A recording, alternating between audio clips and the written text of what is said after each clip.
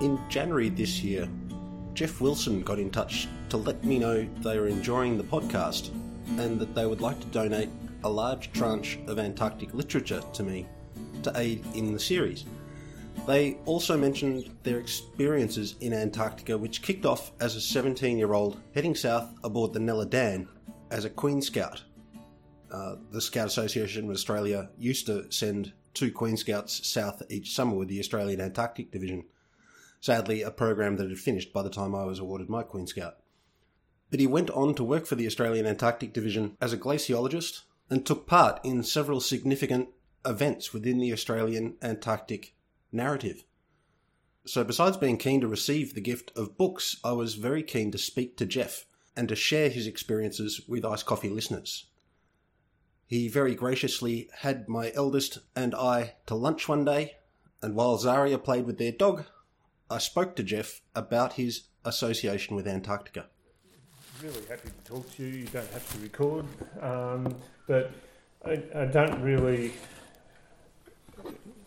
I don't see how it fits into the stuff that you do. It's of interest to me, right? And that's what the series is effectively. Yeah. I'm making the series with me as the target audience. Okay. So it's why it's a bit hodgepodge that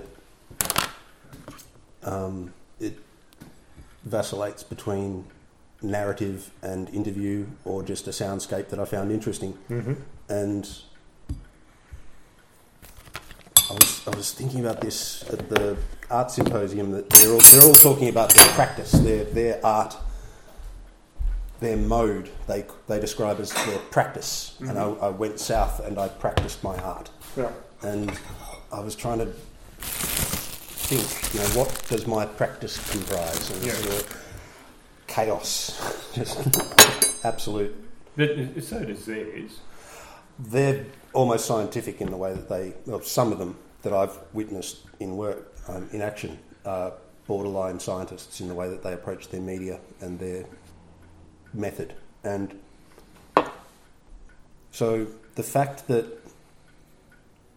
the series starts and stops according to what's going on in my life and changes its focus every now and then to talk to someone that went on a ship that I found interesting, it's all just because it's what interests me. Yeah. And if it happens to interest other people, that's great. Mm-hmm. But I'm not trying to woo sponsors or advertisers, so it doesn't need to have the polish or the through lines that other series tend to generate as they progress. I know a lot of podcasters that started doing a hobby and it became their living. Yeah.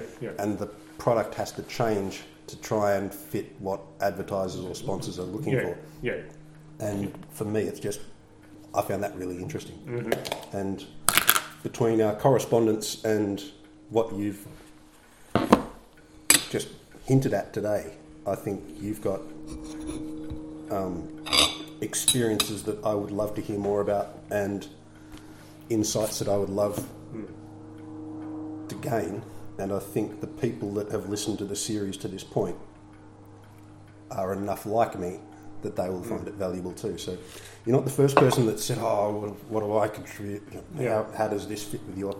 It's like, because it's interesting. Mm-hmm. So just if you could start by telling me how you became interested in Antarctica. Do we need to shut the door because of things like that? I mean, we don't get many aircraft here, do we? No, it'll pass and we'll... Yeah. I was interested in your comment because I was born in 1954, and so the next 10 years, or next 15 years really, was that transition. We didn't have television until after Kennedy was shot. And so we were a British colony, and so a lot of the things that we read and you listened to as a kid was very British, which is very different to what our kids grew up, where the American stuff is very dominant. So there was a lot of history, sense of exploration and adventure. You wouldn't have listened to Biggles or any of that sort of crap, basically. But it was interesting at the time. So polar exploration, that romantic age, if you like, or heroic age, was fascinating to read about. And then when I was at high school, which over in the Western District, we had someone who had wintered with the division, but he came through and was showing Fuchs Trans-Antarctic Expedition, and so I was year 10 or Form 4, I think it was at that stage, and went along, and it was all very exciting, and I was in the Scouts, and of course I think we just started doing stuff for Queen Scouts, and at that stage the division was offering 2 slots a year for people who had just become Queen Scouts to go to Macquarie Island on the changeover. So I finished my Queen Scout in, graduated or completed it all in early 71, and the division advertised for people interested in going on the Macquarie Island changeover. So this was it was Australia wide, and I applied and I was successful. So myself and another guy from Tassie, did the Macquarie Island changeover. I was 17 and a half. I did my VCE on the ship. And at that stage, parents had to contact Lloyd's of London to get public liability insurance for me to go. And fortunately, Dad was in the Victorian Education Department. He was in primary, but just to be able to do your VCE on a ship, and had to get the expedition leader to agree to supervise and all that sort of stuff. So and so I did the 71-72 changeover at Macquarie Island and got to see the place firsthand, and it was really exciting as a 17 and a half year old, and there were some lots of older expeditioners there from all of the ages, of course, and they were saying, I was interested, so they were saying, meteorology is a good way to go south, and so I was planning on becoming a teacher. I was on a student ship, so I went to Melbourne Uni, and because I was going to be a teacher, it didn't really and in the sciences, so I had to do maths and physics, but I didn't want to teach chemistry, so I did what is compulsory now. I did breadth subjects, so I did a little bit of geology, and I did because I was interested, and I started doing meteorology, and then part of meteorology was glaciology, and lo and behold, the division hired and glaciology was at Melbourne Uni Met Department. So I did my honours, and which was looking at oxygen isotopes in ice cores, and because there's the ratio between oxygen with deuterium in it and without deuterium is temperature dependent. So you could basically look at climate change. So this was in 75.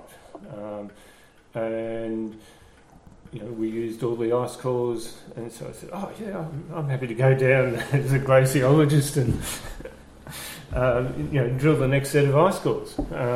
And so I applied as an expeditioner, and they knew me, and so at 21 I was a glaciologist heading for Casey for 12 months. in charge of a drilling program, and the much older Dizos, much wiser, much more cynical, and I had all the stars in my eyes, and so that's why I was saying earlier that my first winter in Antarctica was a real eye opener and a very sobering experience, because it's just having all your sharp edges rounded off isn't necessarily the easiest thing, but it was a great experience. And came back and I worked really well with one of the Dizos who took a lot of interest in the drilling rig, and initially we were in a couple of separate caravans, which was really awkward logistically. Henderson sledges, have you? Yeah, okay, so we had these vans on top of them, and Egon had really big ideas. And have you seen the old Otago sleds that the Americans left?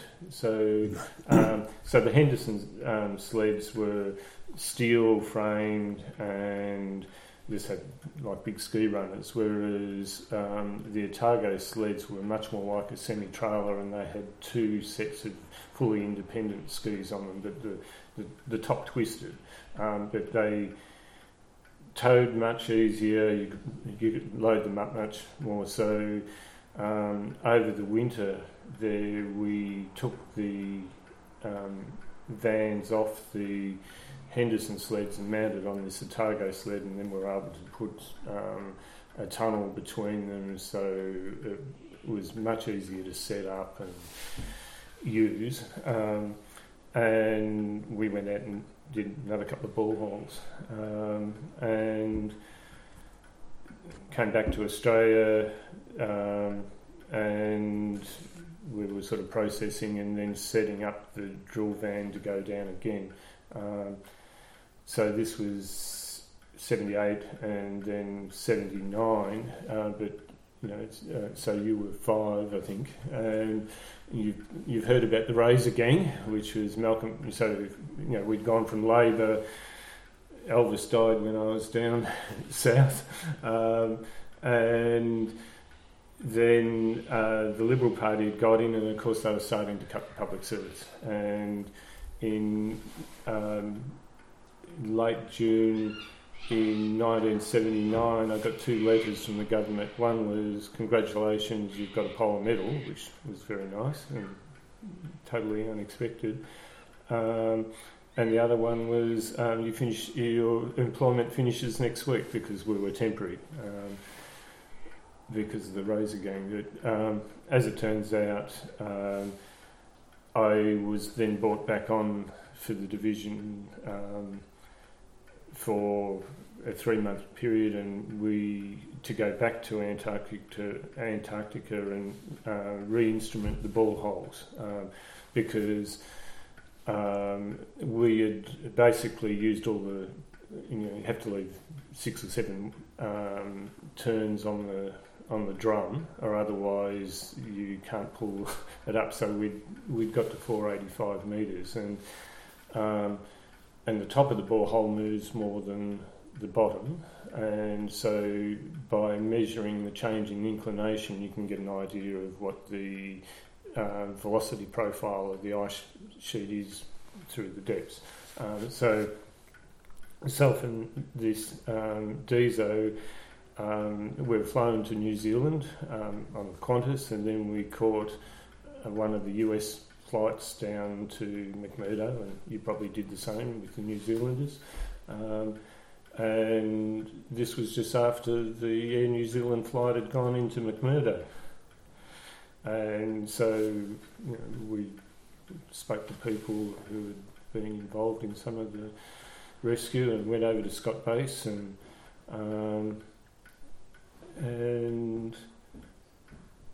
so we had that experience, and then we were flown over to Casey, which was good. And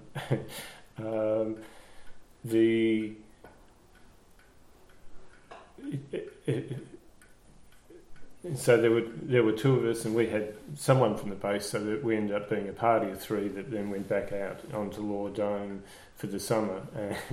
And our instrumentation was a bicycle frame with pedals, and it drove a big drum that had all the instrumentation on it that we then set up in one of the old vans. It all worked beautifully. It was a bit like we were talking about with the Russians, that it was all eminently repairable with very basic equipment, but did a reasonable job. And so we were out there for 3 months and met up with the Travis that was coming back from inland near Vostok, had Christmas with them. And then in January 1980, the Americans flew in again, and we flew out with them, and back to McMurdo, and we had the option then to fly back to New Zealand or wait a few days and go back on one of the US Coast Guards to Melbourne.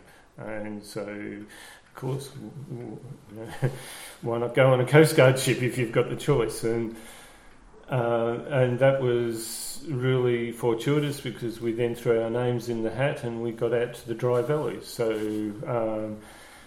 there's that Porter book that is downstairs of the photos of the Dry Valleys, and it was just incredible to be able to fly through there and just see that landscape. It was so different to everything that we'd seen to that date. And then to go on, it was one of the Northwind class, so ex-World War II icebreakers, and in some ways it was like being back in the field in Casey, because you nearly had to get out of your bunk to turn. I mean, you would have seen that. You could turn over in your bunks, but it was all very cramped and crowded, and it was all the Navy 2-minute shower, and we were very privileged, and we were in the wardroom for meals, and but a really interesting experience. Take some time for your tea and your scone, and get cold. Yeah, but I think my Antarctic experience has been really interesting. But I think what adds to that is the people that you meet. So you've probably heard of Mount King in Enderby Land. Okay, well, I wintered with Peter King, but you may or may not know that Peter King was on the John Biscoe as a radio operator in 47 or something like this, and wintered. Was at Hope Bay for a winter. So, unfortunately, he's dead now. But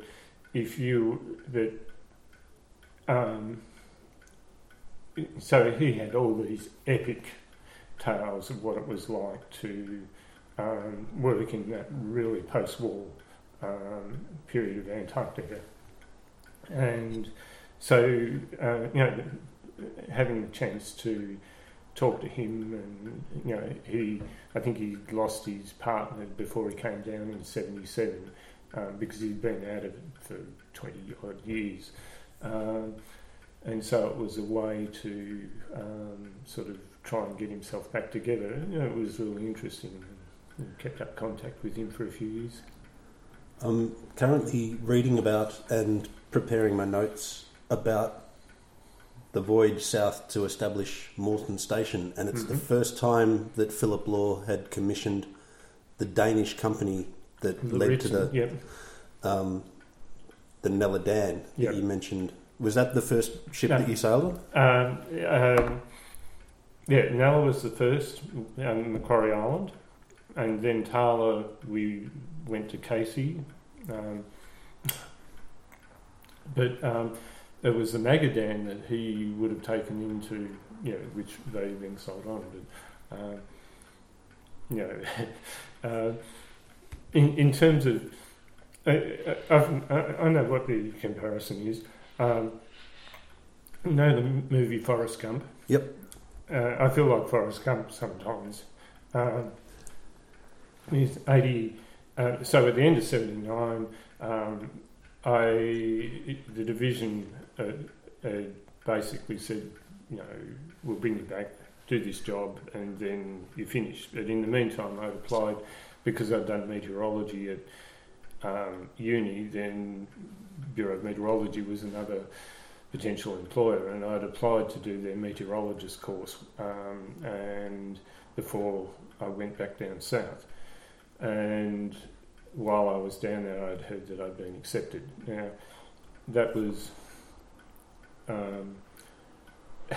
because my father, he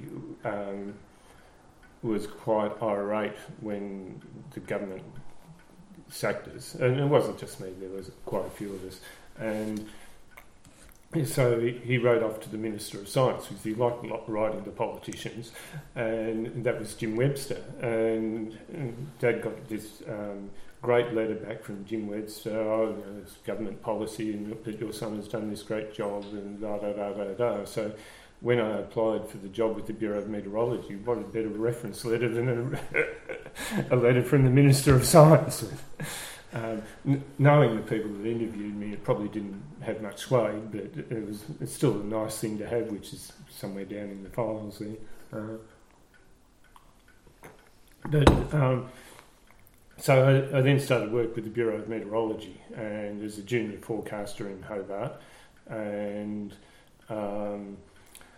then my partner moved down, and it was good work, but you could see that in 10 years' time you may have gone from junior grade to acting in the next grade up, because Hobart was people loved living there, so there wasn't much turnover in staff, and the public service wasn't growing, so there were no new positions. And a job came up in the training centre back in Melbourne, and a friend there rang me and said, would you like to come back and do this job for 12 months? And our first child was due that year, so we said, yeah, sure, we'll come back, and it's good for much easier for grandparents, because their travel was much more expensive in those days. And we came back, and it was a great job teaching the tech officers. So these were observers, and they wanted to go on to become technical officers, so they did a lot of the forecasting from the airports, and so talked to the pilots, did all the briefing and stuff. And in some ways, arguably, very arguably, depending who you are, they were much more practical than the meteorologists were in the first couple of years out, because it was a much more practical course. And a job came up to go south for 6 months to, this was the start of, well, probably already been there, but so this was 84, and they were looking at intercontinental flights from Australia to the Antarctic, and so they were looking at, they'd done studies for landing strips, and they'd had equipment in there to compact it and just see what the loads were. And the year before, one of my supervisors in Hobart had been down, and he'd done the forecasting. So you had to sit at Casey and then write TAFs for this non-existent airstrip at Lanyon Junction, which is a couple of 100 metres elevation up and 20k inland or something. And there was a lot of instrumentation there, so I did that the following year, and that was the year that the division first used the Iceberg. Have you come across the Iceberg? Yep. And the ship was based out of Hamburg, and it was running late, so they flew us to South Africa. And we got to Cape Town about. Sorry,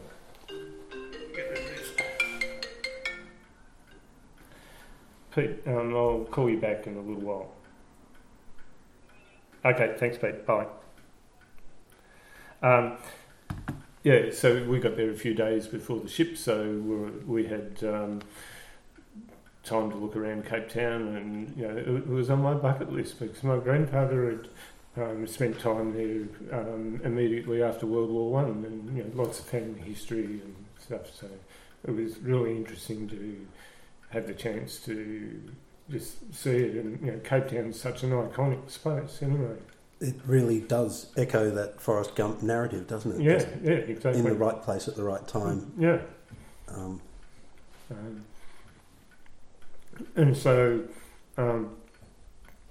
we got on the iceberg, and the owner was there, and Gunther, someone or other, and Evold, whatever, the captain, and of course they wanted to impress the division of how good their new ship was, and we went into Mawson and they broke in through ice and, we're much better than the Neladan, but a few of us who were a little bit maybe somewhat biased the other way. As a stir, we'd stand on the deck and say, this is okay, but the Nella would do much better. It was all very good-natured, and so we got into Mawson, and we didn't get into the harbour. We got it within 30k, and they flew in, but this was in October or something, so it was a good effort. And then they called into Murney, which we were talking about before, and once again we had to fly in, and I was fortunate to be able to go ashore. And you haven't been into Murney, have you? When you fly in, the first thing you notice is the airstrip, and there's all these dead aeroplanes parked along the airstrip, and they wrapped it for parts. And they were at that stage. I don't know that they still are, because I think things have tightened up even further. And visiting the Russians, there's always lots of vodka, but it was, and the station was comfortable, but it was warm. It was very. The Australian stations at that stage were male orientated as well, but this was very, and a bit grimy and stuff. But everything was solid. You were talking about the old Russian aircraft were solid. Well, everything there was solid. It wasn't necessarily pretty, but it worked and it could be repaired. So, that was really good to be able to see that. And we got through to Casey, and we did the forecasting for the summer, we had helicopter support there because there were biology programs and the glaciers were doing stuff.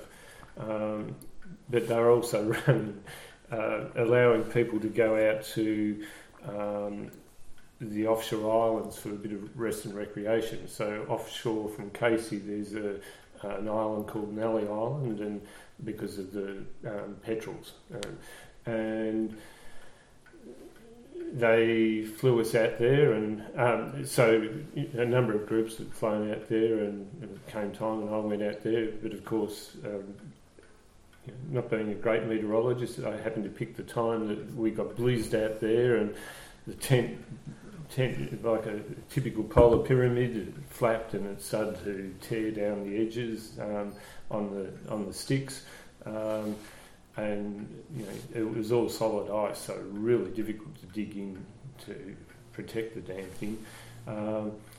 So we had to dig an igloo in the middle of the night. Well, it was the middle of the night, but it was still light. And not an igloo, we had to dig a snow cave into the thing, which not necessarily the experience you want, but at the time. But it was,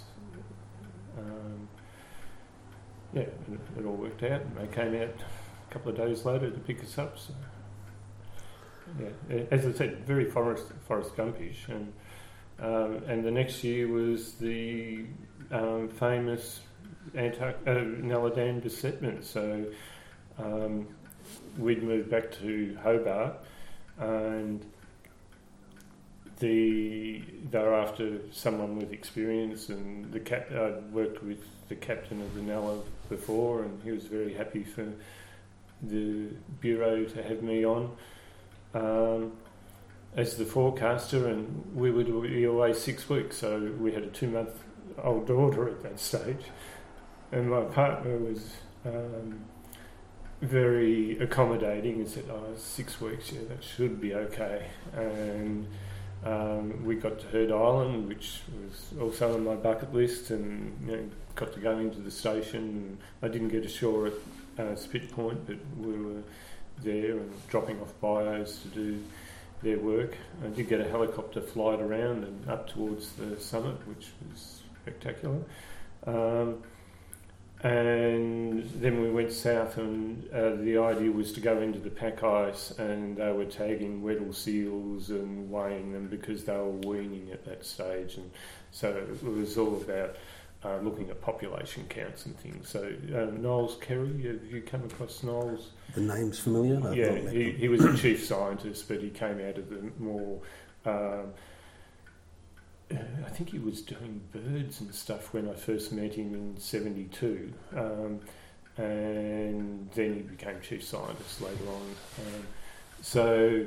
And we were in really close to the top of Enderby Land, and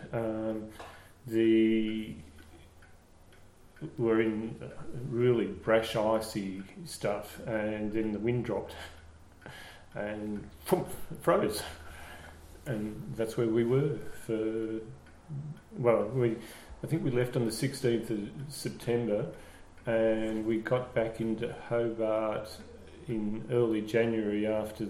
so the Icebird initially came in to transfer some passengers off, and then they nearly got stuck and nearly got run down by an iceberg.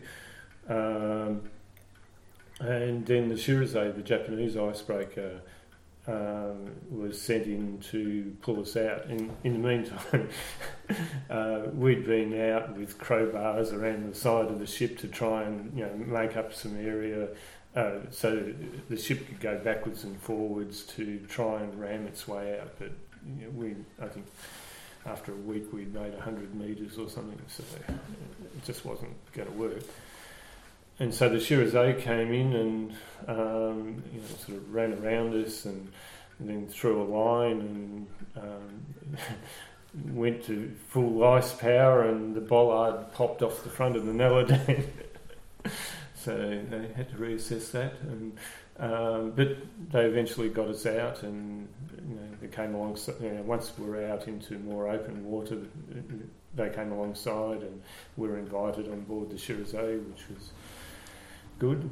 I'm not a whiskey drinker, but the Japanese whiskey is very nice. And we came back to Hobart then, so that was a bit longer than the 6 weeks that I was supposed to be away. You've got some of those press cuttings and things in the file. I met one of the divers from that voyage once, and that's how I knew the basic outline of the story, but it's there. I know that it's there in my offing, that the reading that I'm doing is leading me to the Nella resettlement, and it's exciting to meet another person that had that experience and to hear their perspective on it. Yeah, and I mentioned before Fred Jacker, and that who did the Mawson Diaries, and I'd worked with his son Tim Jacker, or Joe as we call him, and he and his father became a little bit separated. His parents divorced, but Joe was in Melbourne and didn't get on all that well with his dad at that stage, I think. Joe became a technical officer with the division, and then a technical officer supporting glaciology, and did a lot of work on sea ice, and eventually did a PhD and became a research scientist in his own right rather than supporting other people. But Joe was on that besetment expedition as well, and so there's a number of people. If you want to talk to, we can give you names. There's a guy, Howie Burton, who was in radio in the division at that stage. He had a 16mm movie camera, and I remember seeing the footage of the bollard. He'd captured that, which is a pretty classic thing to do. Yeah. And so then the next time I went south was, a permanent job came back in the training centre, and for the forecasting, working in the training centre in Melbourne was fantastic. People that I really got on well with, and you were encouraged to develop your understanding, and you were given a lot of latitude. Whereas in a forecasting room, it's very particularly at that time, it was very procedural, and there were certain things that you had to do, which that's fine. You had to give lectures in the training centre as well, but there was a lot more latitude for you to have some flair and follow your own interests and stuff. So when that job came up in '86, we ended up moving back to Melbourne, and an added advantage was at that stage the Bureau's Antarctic program was all based out of Melbourne, so I thought, we'll go back there and the training centre, but there's also an option of potentially getting into the more involved in as an ongoing basis in the Antarctic program, only to find that the Bureau then transferred the Antarctic program to Hobart the next year. That was all right. And so I then went south in 88, 89, and once again as a forecaster this time I was working on the ship, and that's when the Giles Kershaw and Dick Smith flights were on, and we had to support them. So a guy called Steve Pendlebury and Hugh Hutchinson. Hugh Hutchinson was the regional director for meteorology in Tasmania, and Steve was the senior forecaster, and myself on the ship. And we had to make the call, and we did, and they got through, which was great. And then once they were on the continent, then the support came over. So they flew into Mawson, where I was based, and then they went on to Shower, and I think from Mawson they may have gone back to Davis at one stage as well. So I never got to fly with them, but certainly got to talk with them. They'd come into the office for briefings and stuff, so that was an added bonus, apart from just all the helicopter work, where there were a lot of people out at the Prince Charles Mountains at that stage. So it was always interesting, and they moved us between Davis and Casey, so I've seen all of the Australian stations now. I haven't been to Commonwealth Bay on the ground, but at Davis, I don't know what you know about the meteorology there, but it's on that big dry area, and I think the runway program's been cancelled, hasn't it? It's been on again, off again, and then they cancelled it again. But where the ice sheet comes down and hits the actual rock, the Vestfold Hills, you get these things called hydraulic jumps. And there's a classic 57 IGY paper that one of the original Bureau Antarctic forecasters put together about this hydraulic jump coming down, and the snow comes down and it just goes up vertically. So it's where the airflow changes. And it's a bit like in some of the tidal rivers, they have a tidal bore. You were in that up in the Kimberley. Yeah, and so it's like that, but in the atmosphere.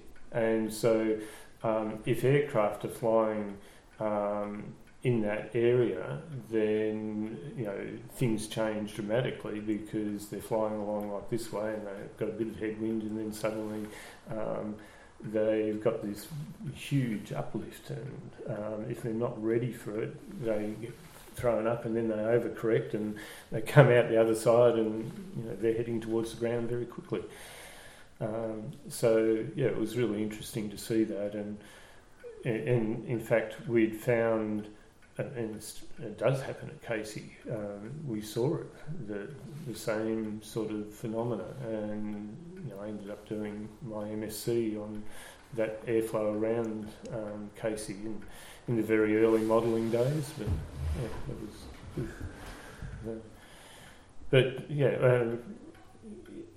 was so it's and then I was in meteorology and ended up running, after many years, running the training centre in Melbourne, and there's an organisation called the World Meteorological Organisation, which is like the union for all of the Met services around the world, and it's a UN organisation, and I was fortunate enough to get a job. They're running their education program, so we went off to Europe for 9 years, and there was always some Antarctic stuff happening there, and you'd sort of keep track of it, and you'd get to meet some of the people. But after I retired, the World Weather Research Program were running this 10-year polar prediction program, and they asked me to come in and help provide more administrative or secretariat support. So it sort of nearly brought me back full circle to where I started. So it's been an interesting ride. You asked me earlier about how I became interested in Antarctica, and when you were recounting the Dick Smith, Giles Kershaw flight from Australia to the continent, it reminded me that one of my earliest exposures to Antarctica came from my Weet-Bix cards, which drew on... Hubert Wilkins, or... It was a series of photographs of a voyage by the Dick Smith Explorer. Oh, yeah. Down to Commonwealth Bay. Yeah.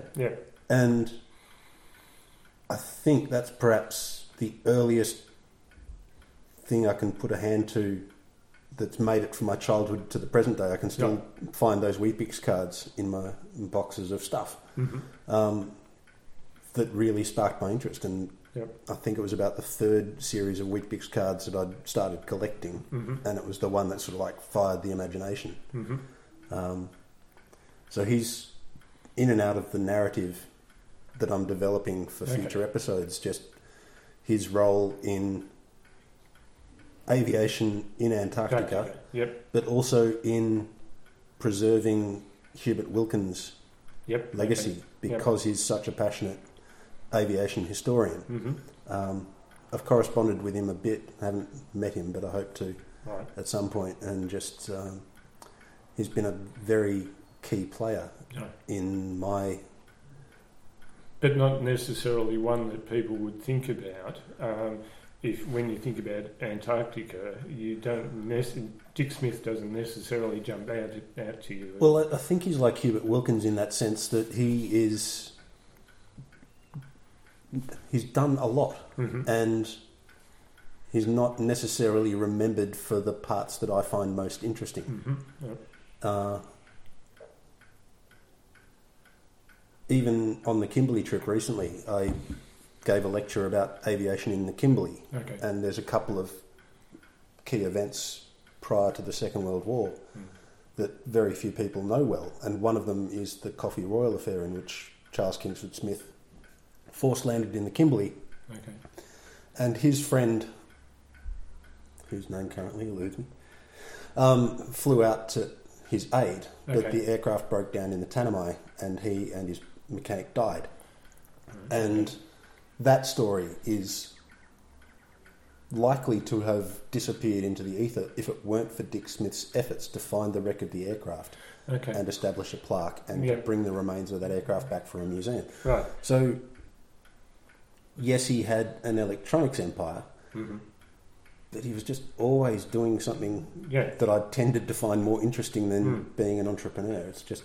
well, and then that electronics empire really funded him to be able to do other things, including Australian Geographic. That's exactly the sort of thing I find so fascinating. Is like I know many people that would do amazing things if they weren't tied to a job that they needed to have to pay the bills. Yeah. And the opportunity to be an entrepreneur in that vein, I think, no longer exists. I think you've got to be a tech bro or a farmer bro to achieve that sort of wealth in the current economy, and that doesn't appeal to anyone but the sort of people that end up being farmer bros and tech bros. Yeah. But yeah, just a very interesting player. Yeah, and then just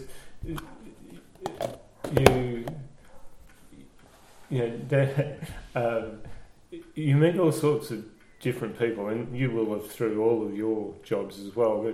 But there was one radio guy. So we're talking about days where you'd have 16 films in a camera, or 36, or 20 or 36. There's one of the radio operators who, he was a tech, that's right, because he'd been out to Willis Island. So he'd done Willis Island, which is up off Cairns, basically, where J.K. Davis established the Met Station. And he'd been from Willis Island, Casey or Mawson, had leave, back to Willis Island, back to Casey and Mawson, back to Willis, and he'd captured all of those years on one roll of 20 film. I'm guessing that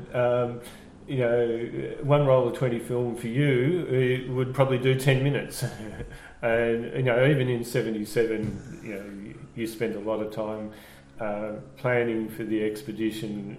What cameras and you've always been able to develop black and white, but then not Kodachrome, Agfachrome introduced the chemicals in the system where you could develop your own colour slides.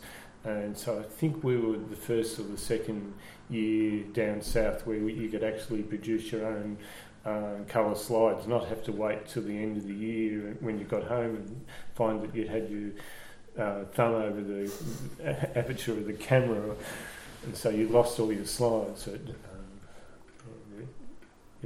there are amazing people. I've been watching professional photographers at work recently, and it's a completely different industry to what it was in the chemical era. It's the way that people think about capturing an image now is so foreign to what I grew up with and what I trained into.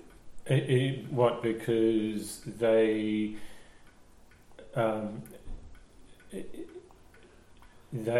aware that they can do a lot more post-production. Besides the capacity for post-production, they're not limited to however many exposures if you're rolling your own film, you might get a couple of hundred onto a canister, but the store-bought stuff was all 24 and 36. Yeah, okay. And 12. Yeah, who ever bought a roll of 12? Well, but they were expensive. It was expensive to buy, expensive to develop, and whereas you're not at the stage of grandchildren yet, but we've got a 5-year-old and a 7-year-old, and a mine is 4-week-old. And the 5-year-old comes up, Granddad, where's your camera? Blah, blah, blah, blah, blah. And then she grabs it, and you get things like where is it? Not that. So she takes it and does a portrait, and then she uses all the editing tools, and it was Rainbow Day, so she turned it into post-processed rainbow. Out the year, and then she turned Granddad. So 5 minutes after it was taken, and it's just, you're right. It's a very different thing. I mean, some of the earlier photographers did have Polaroids so that they could do essentially a test thing, but you didn't see it often. No.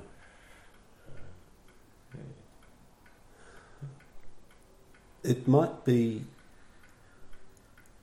a bit abrupt, and I should have given you forewarning of the question, but is there a single moment that stands out to you in your Antarctic experience that was the most awe-inspiring, and is there a single moment that stands out as the most harrowing moment?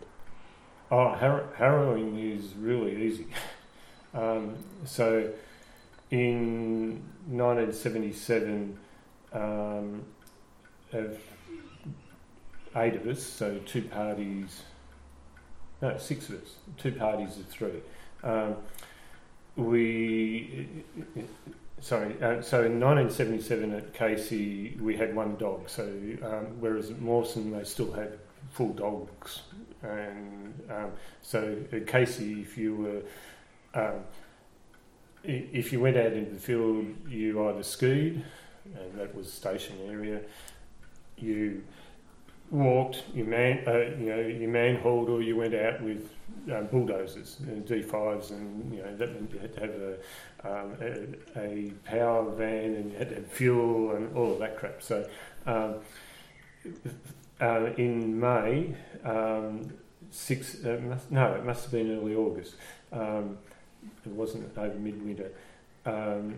6 of us were to walk from Casey down to the Browning Peninsula, or Manhole, because at that stage all the sea ice was in, and there were huts along the way that you could do it.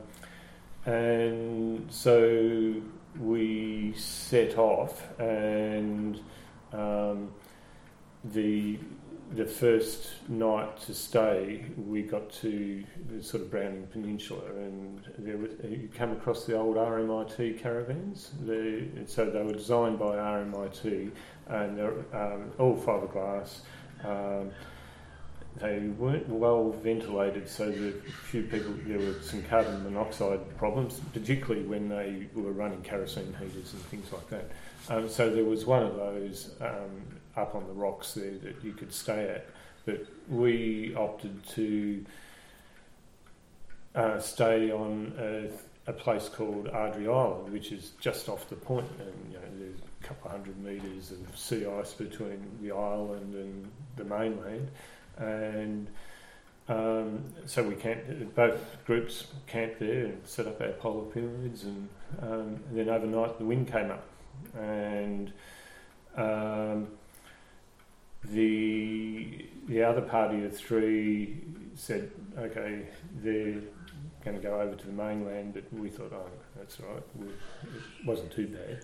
And so we opted to stay, but of course it got worse. And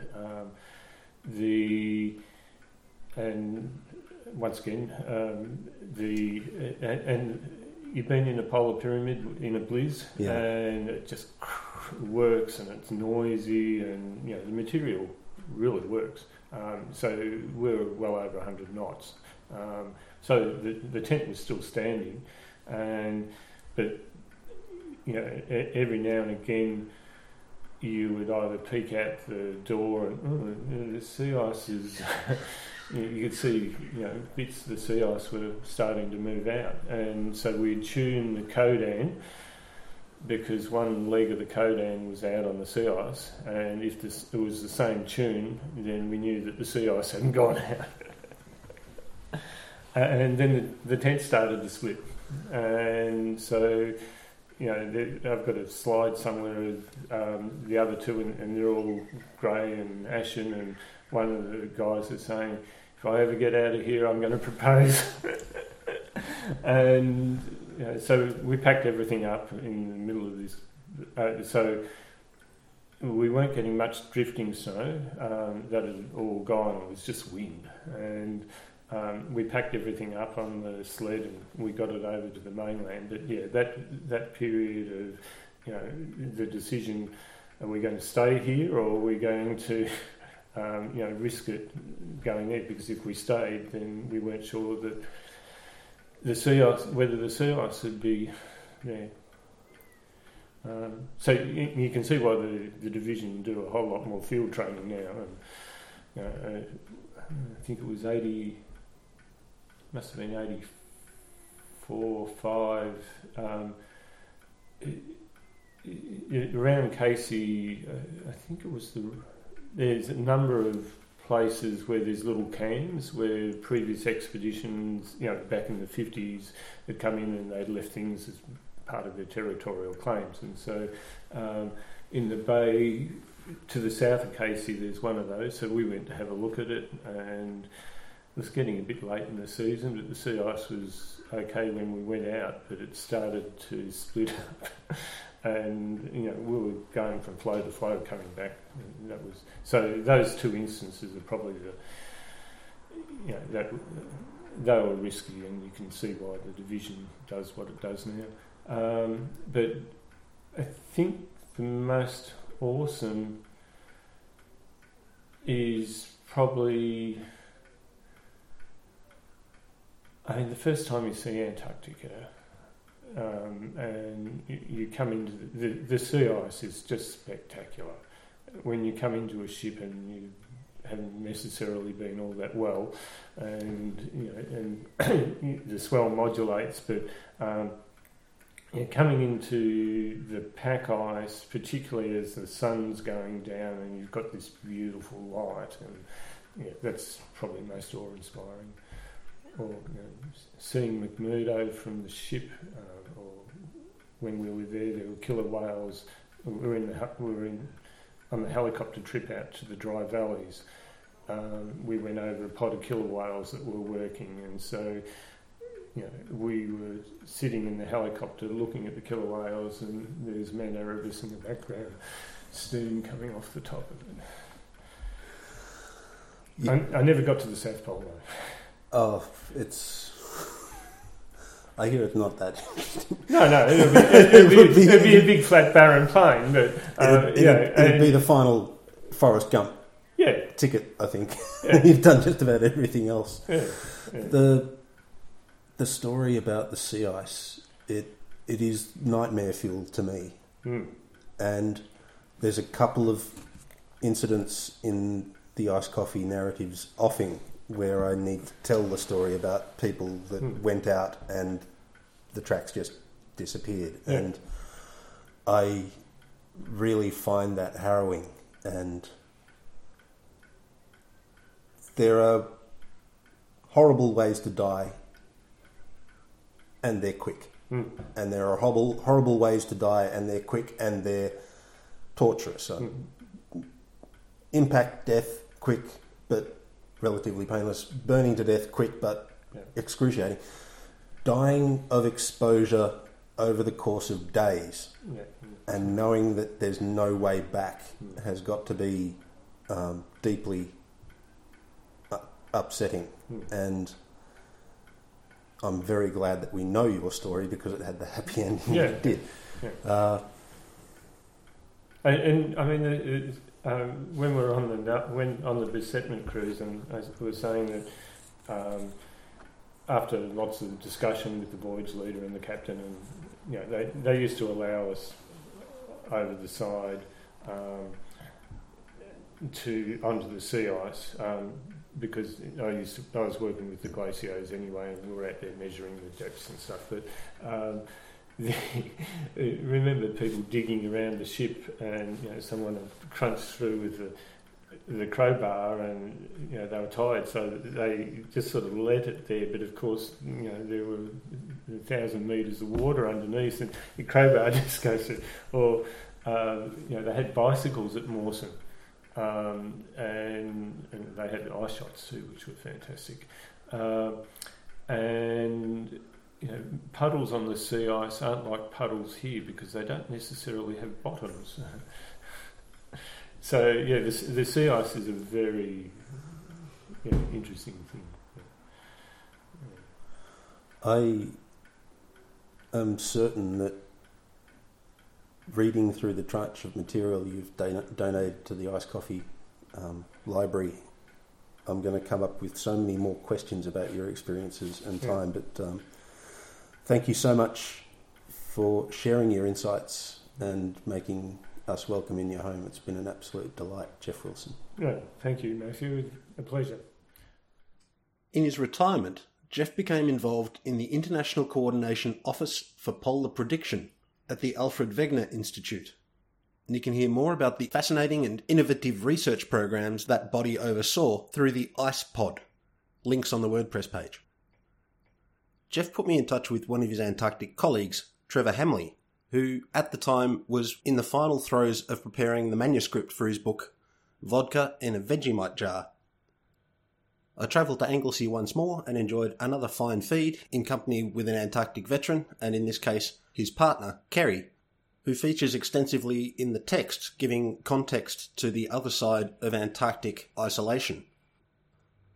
My interview with Trevor will form the focus of next episode, timed to coincide with the launch of his book. This episode, I'm going to mess with temporality a bit and edit in Jeff's coffee preparations immediately prior to starting the interview, and the episode will close out with This Ship, a song from a decade ago by The Basics, which still rocks me to my core. I've mentioned before that songs using shipwreck as a metaphor for the end of a relationship or tumultuous personal upheavals are a bit distasteful to me because shipwreck is something that happens to people I know or might happen to me one day, but the song is just too much of a banger to exclude, and I'm really grateful to The Basics for their permission to use it in the series. Take care and appreciate your coffee, and give Hadley Mearsham the wide berth his past behaviour warrants.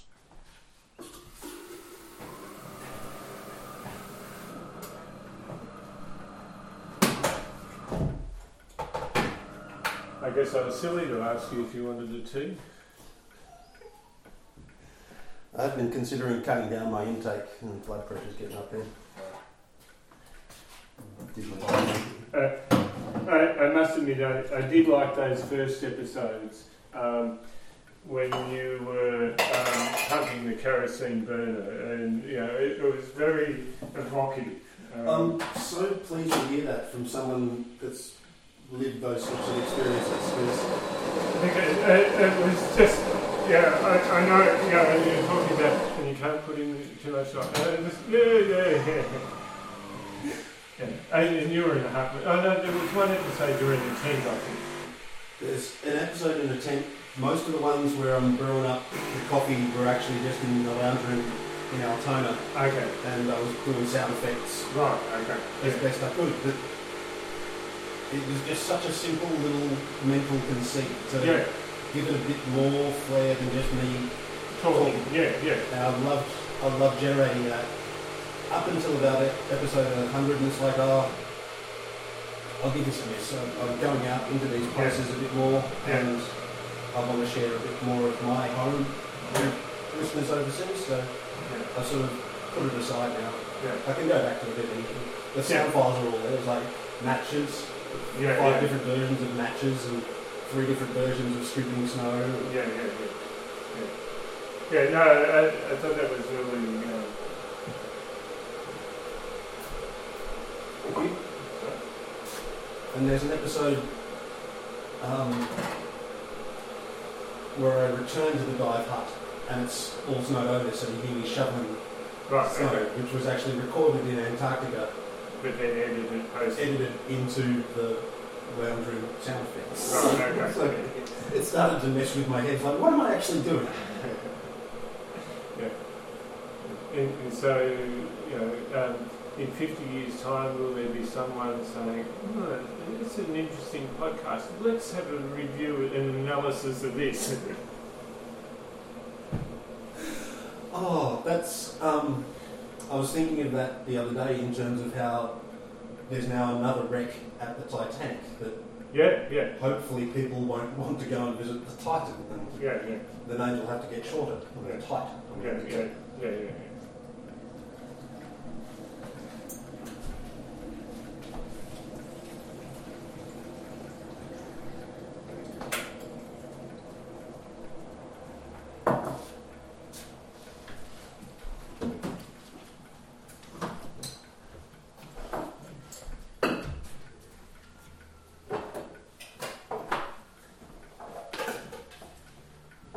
And so you like working in the tropics?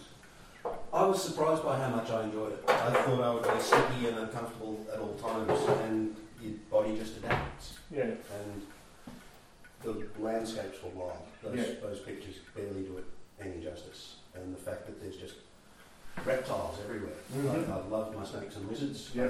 I don't see enough of them. Right. And up there it's just, skink and gecko. Oh, I thought you might have been talking about the slightly larger reptiles. I've never seen them outside of zoos before. Right. And I'm getting goosebumps just thinking about that experience. Yeah. The first time you see a decent sized crocodile in the water near your boat, and it's just, wow, this is a whole other realm. It was wild. Yeah, up on, as I said, we've just been up to Cape York, and we saw some freshwater crocs right inland in Queensland, a place called Cobbold Gorge, which is on the western side of the Great Divide, but still quite high. There are about a dozen in this place there. But up on the Cape, we never actually laid eyes on them, but they were certainly aware, around, because we're in one of the big national parks and people had seen a croc up there, and where we were camped up near the tip. It was a crocodile that was supposed to swim up and down the beach in the evening just before sunset, and the first day we were there, someone had a drone up and they could see it on the drone, but couldn't see it from the shore. I got into the habit of just thinking that there's always one within 10 metres of the Zodiac, and mentally that was important to me, because that way someone's hat blows off, no, don't reach into that, I'll get it with a boat hook. And just always doing the practice that there is a crocodile within reach of me. Because they are there, And watching one either surface or submerge without a ripple. Okay. Because the scoots are arranged on the back that they're almost cancelling out vortices in one direction against the other. Yeah, right. Okay. So a lot of their movement is making the absolute minimum possible drag. Yeah. And they would just appear. Or they would just disappear. Yeah. Wow. Yeah.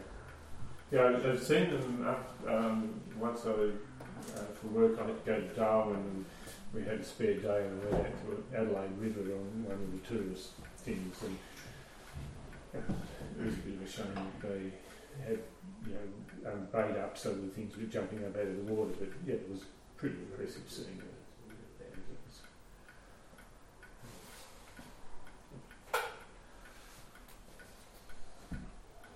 Lots of snakes. I love seeing a snake and seeing a 3 metre long olive python just doing its thing down through the scrub, and then there'd be sea snakes coming up next to the boats while you were waiting for your passengers.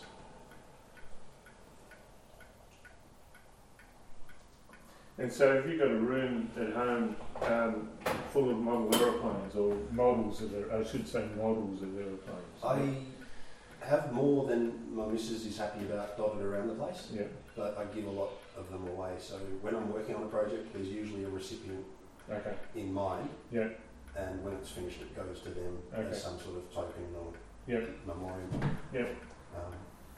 I've worked out that I can fit more around the place if I set them on I cut up old sheets of yellow tongue and turn them into a diorama base.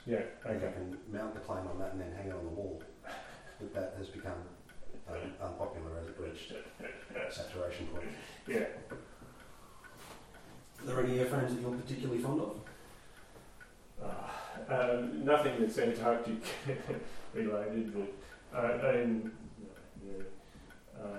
the Pilatus porters, because I operated with them down south. And,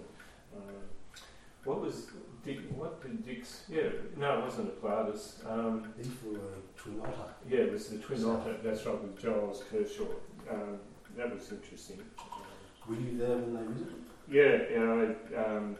I was sitting on a ship halfway to Antarctica and had to make the call for them to do the Hobart to Casey leg, and that was nerve-wracking, I can tell you. because there was a very small window. I mean, and this is, when was it, Mawson, 87, 88, so we didn't have what they've got now. So there was a small window that, there was a big error on that. And they got in. The PSR would be quite dramatic. Yeah. But you don't want to hear it. You're so obsessed with all the things they said, and now they